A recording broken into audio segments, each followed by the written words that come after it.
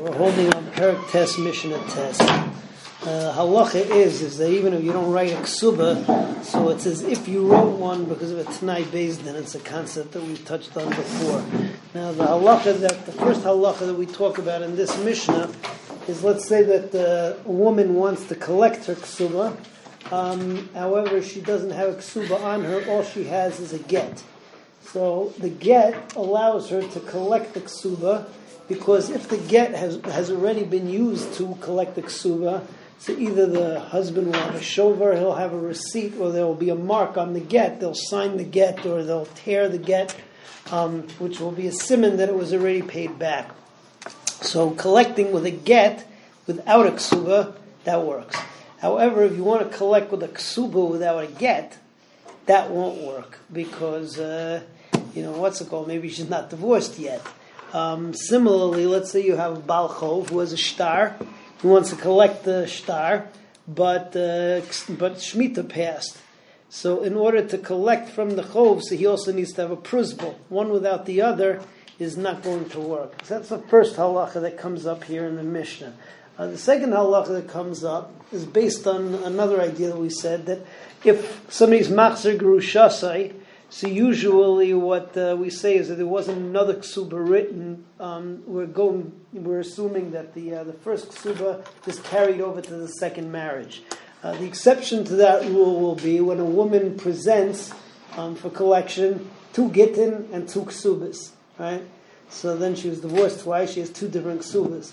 But in a situation where either she only has 1 get, even if she has 2 ksubas, that just means they rewrote the ksuba, they renegotiated the ksuba. She can only collect, say, like the higher one or whatever.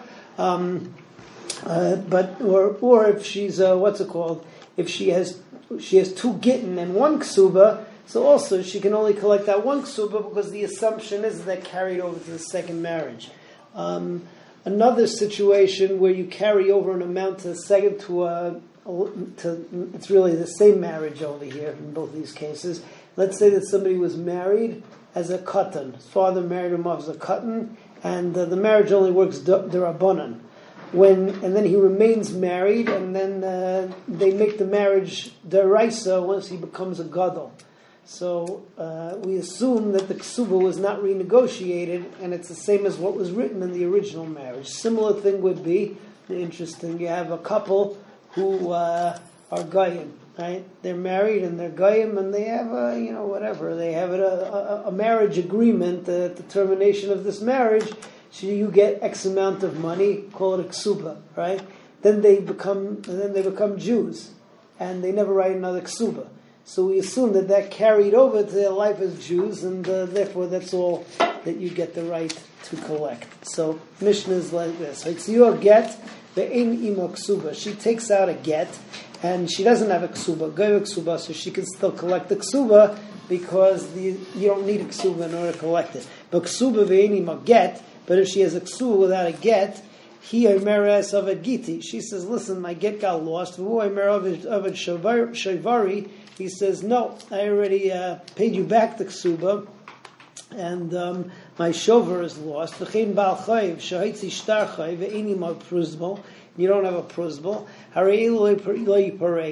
So you can collect without having that get or pruzbal." Reb Shimon ben Gamliel says, "Mina sakana ve'elach," it's changed, he said, because at a certain point it became dangerous to hold on to your gittin or to hold on to your pruzbal. People would burn them, and therefore you could collect from a ksuba without the get, and the husband had to hold on to his shover at that point. Isha goiva ksuba v'lo get, ubal chayv goiva v'lo pruzbal. Shnei gittin v'shnei ksubas. If she has 2 gittin and 2 ksubas, goiva shnei ksubas, she can collect twice. Shnei ksubas, if she has 2 ksubas, will get echad. Ksuba v'shnei gittin, or she has 1 ksuba, 2 gittin. In the case of shtei ksubas, so she was only divorced once, so she can only collect from one of the ksubas. Ksuba v'get umisa, or she has 1 ksuba and there's a get, and then there was a misa afterwards. But again, there was only 1 get. Eina goivel ksuba achas, so she can only collect that 1 ksuba. Shamagarish Sishta Vechzira, I'm going to ask Ksuba Rishon Machzira. The Minastam, when somebody divorces and brings his wife back, we assume that that they're going to carry over the first ksuba to the second marriage.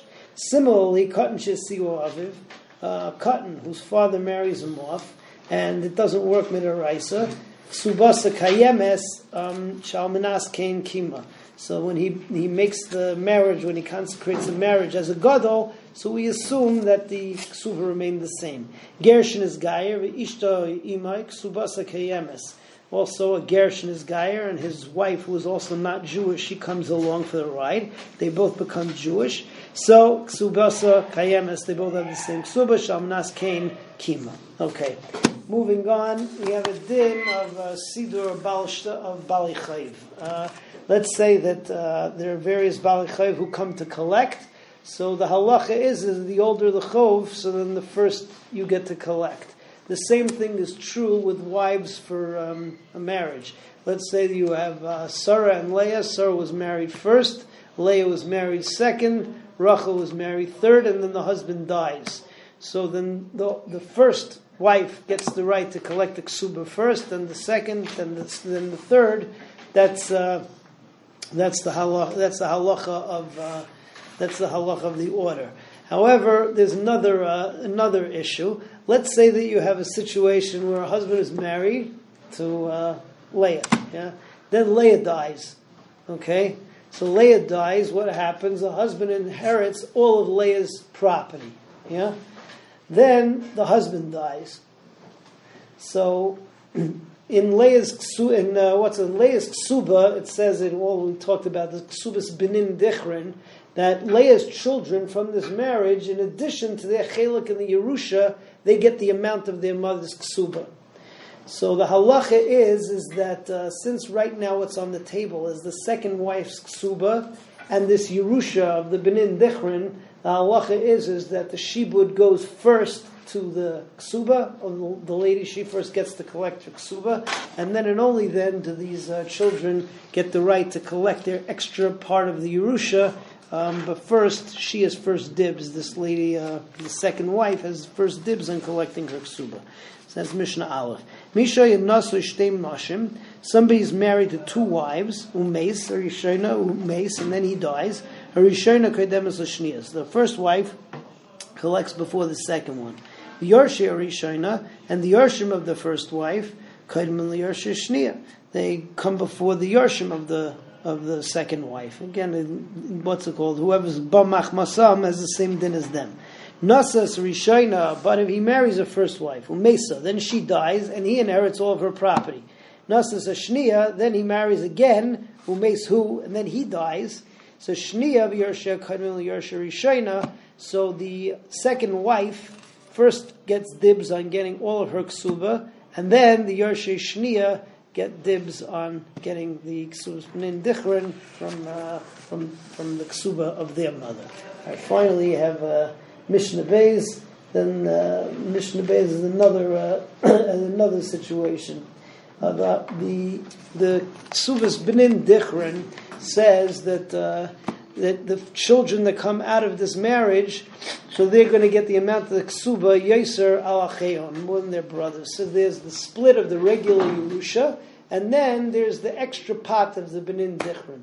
The Mishnah over here tells an interesting halacha, that if there's going to be nothing left over to divide up after you split up the two ksubas, so then you disregard the benin dichrin and you split everything evenly. Why? Because we don't disregard Yerusha deraisa because of a ksuba's benin dichrin.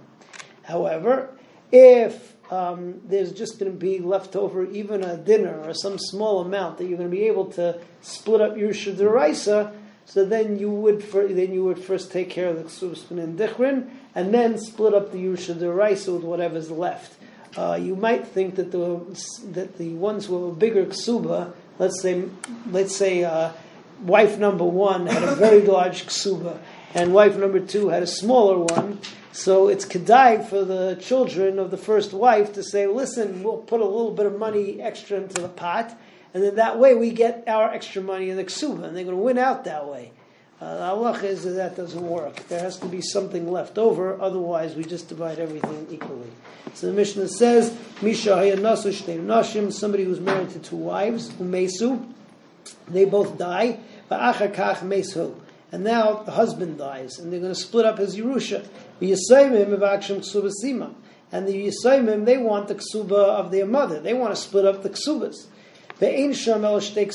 And there's only enough money to split up the two ksubas. And if you just split up the two ksubas, so then you're going to abolish the Yerusha Deraisa over here.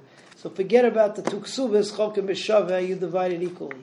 Hayasham meiser dinner, but if there's even one dinner which is extra, elo na'in ksuba simon, ve'elo na'in ksuba simon, and then you split the dinner. Listen, we'll make sure that we're going to give that extra dinner so that you can have a Yerusha Deraisa, because they want their mother's ksuba because it's very large. You don't listen to them. We just estimate everything in Beis Din and you divide everything equally. That's the halacha over here with the Binin Dichron. Bez Hashem, we continue tomorrow for the Mishnah Yom.